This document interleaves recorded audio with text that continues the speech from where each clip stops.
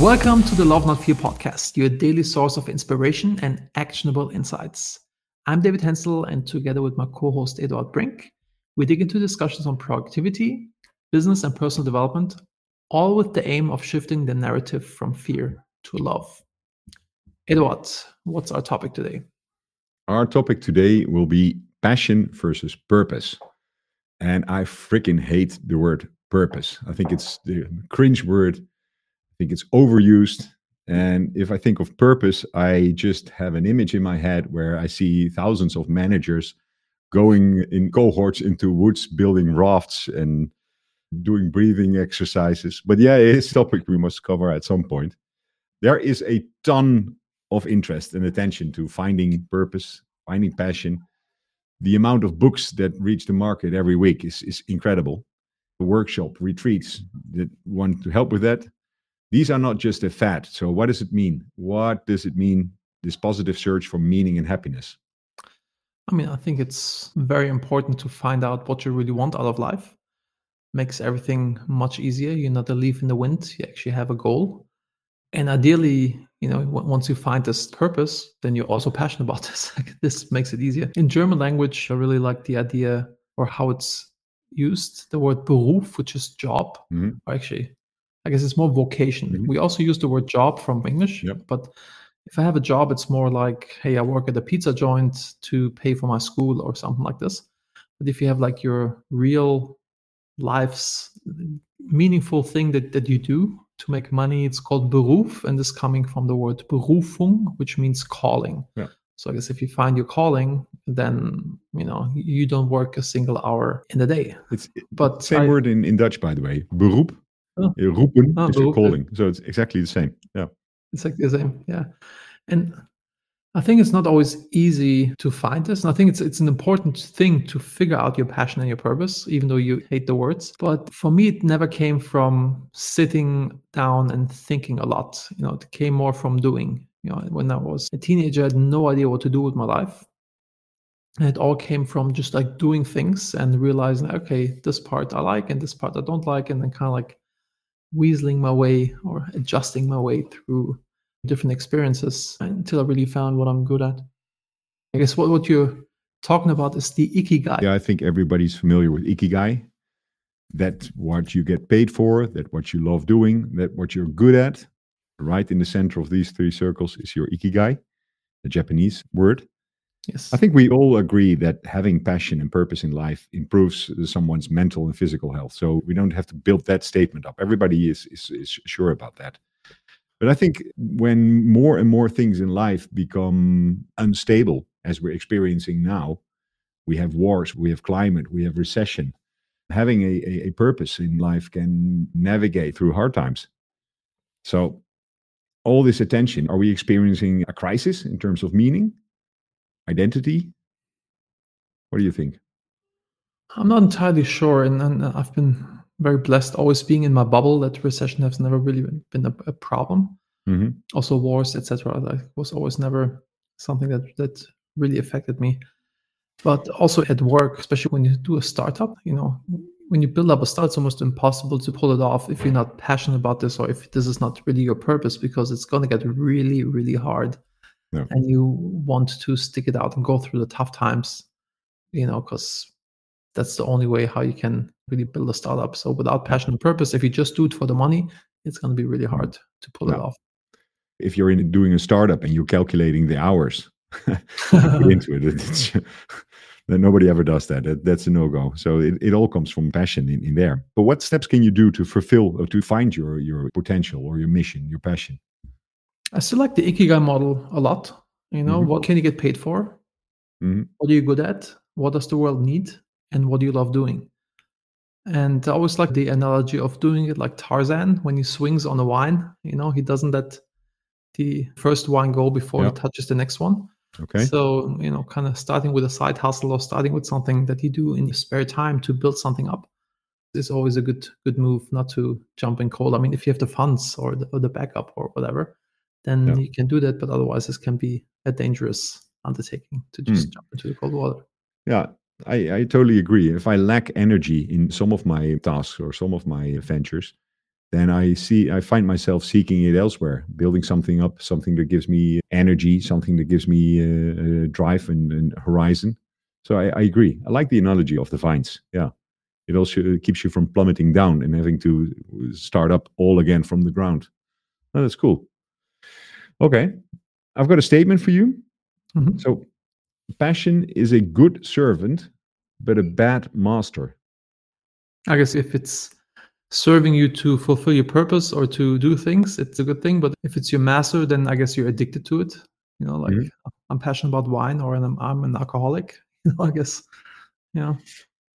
Yeah, passion can also be a source of illusion, of distraction. Hmm. Passion can make us ignore facts, logic, consequences. So, although the word is very, very nice, there are some flip sides to that coin. It Um, can also serve you, like Steve Jobs always said, like the reality distortion field, by just kind of attempting the impossible mhm. and asking for unreasonable things Yeah. to get done and figuring them out somehow. So I think there's still a good thing about it. I was listening to a podcast with Arnold Schwarzenegger, and when he made a mental shift to moving from this Austrian small town to become a world class actor and bodybuilder, he didn't aim to become a bodybuilder in Austria. He straight away he wanted to be Mr. Universe. There's also a big lesson in what are you aiming at? Because even if you fail, you probably find yourself in a league where you wouldn't have dreamt of being earlier. Shoot for the stars. Worst case, you hit the moon. Yeah, I yeah. guess so. That's also one I freaking hate. Ha, ha, ha, ha.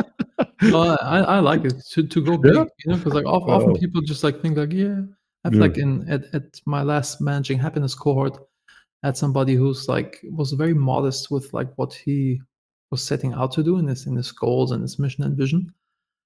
And after we talked about this, he really went bigger, and I think this would make him way more successful. Every athlete, every boxer, basketball players, you often hear them say like, "I knew I'm gonna be the best." Like they keep talking about this over and over, even though people say you're crazy.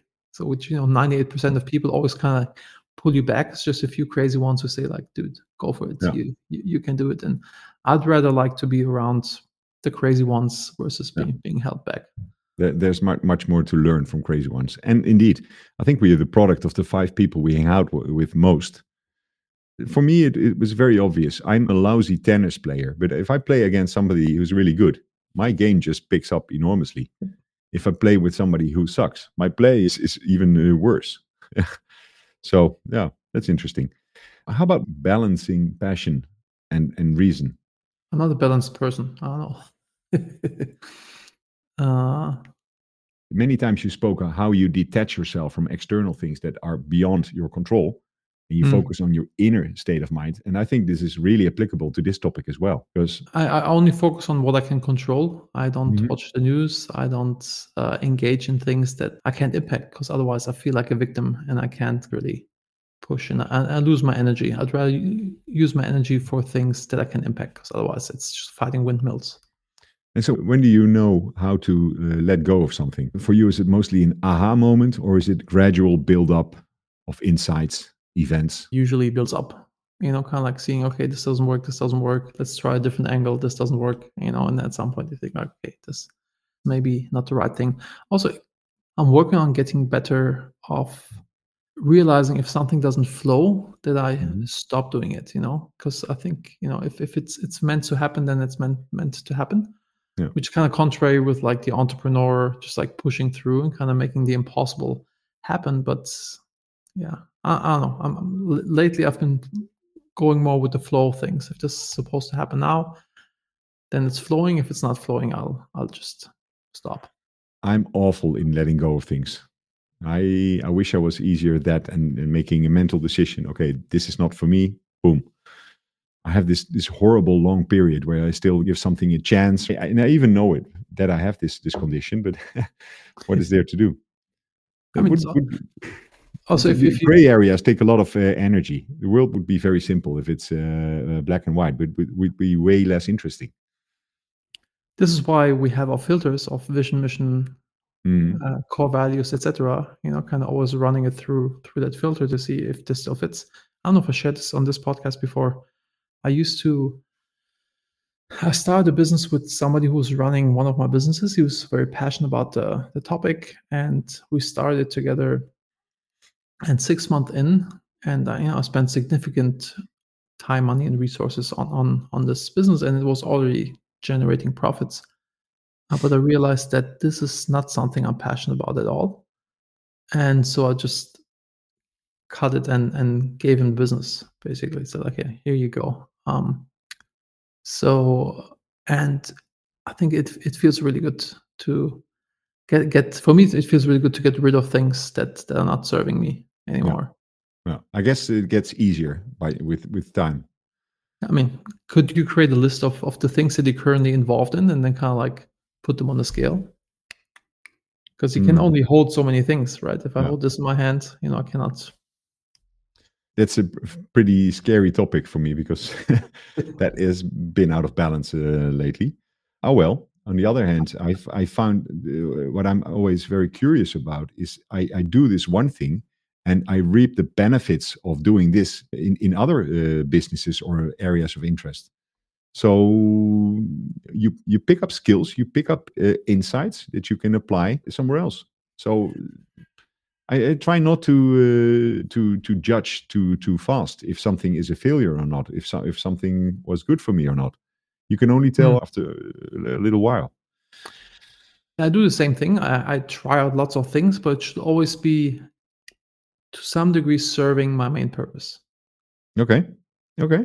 That's I think there could be a beauty for the assignment of today. How about where could you detach yourself from external things that are beyond your control? Or maybe the same exercise that you may be doing is to write down all the things you're spending your time on right now and see, are these actually serving me? Yeah. This can be projects, this can be people.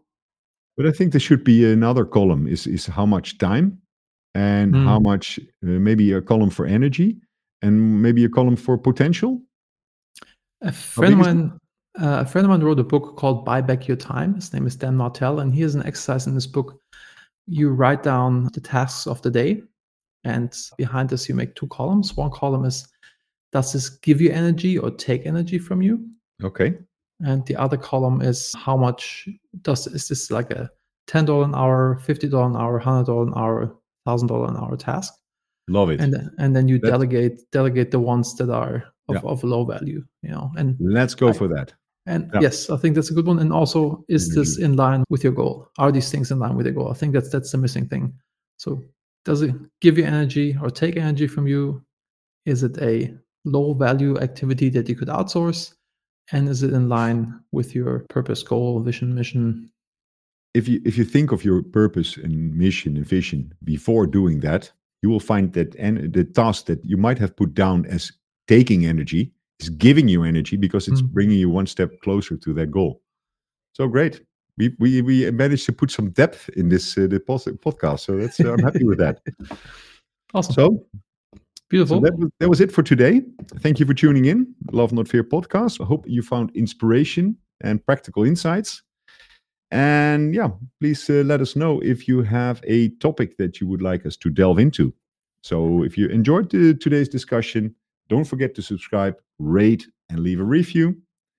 And take a look at lovenotfear.com because your feedback fuels our mission to spread the message and create a positive ripple. David. Rock and roll. See you in the next one. Okay. Thank you, Edward. Thanks.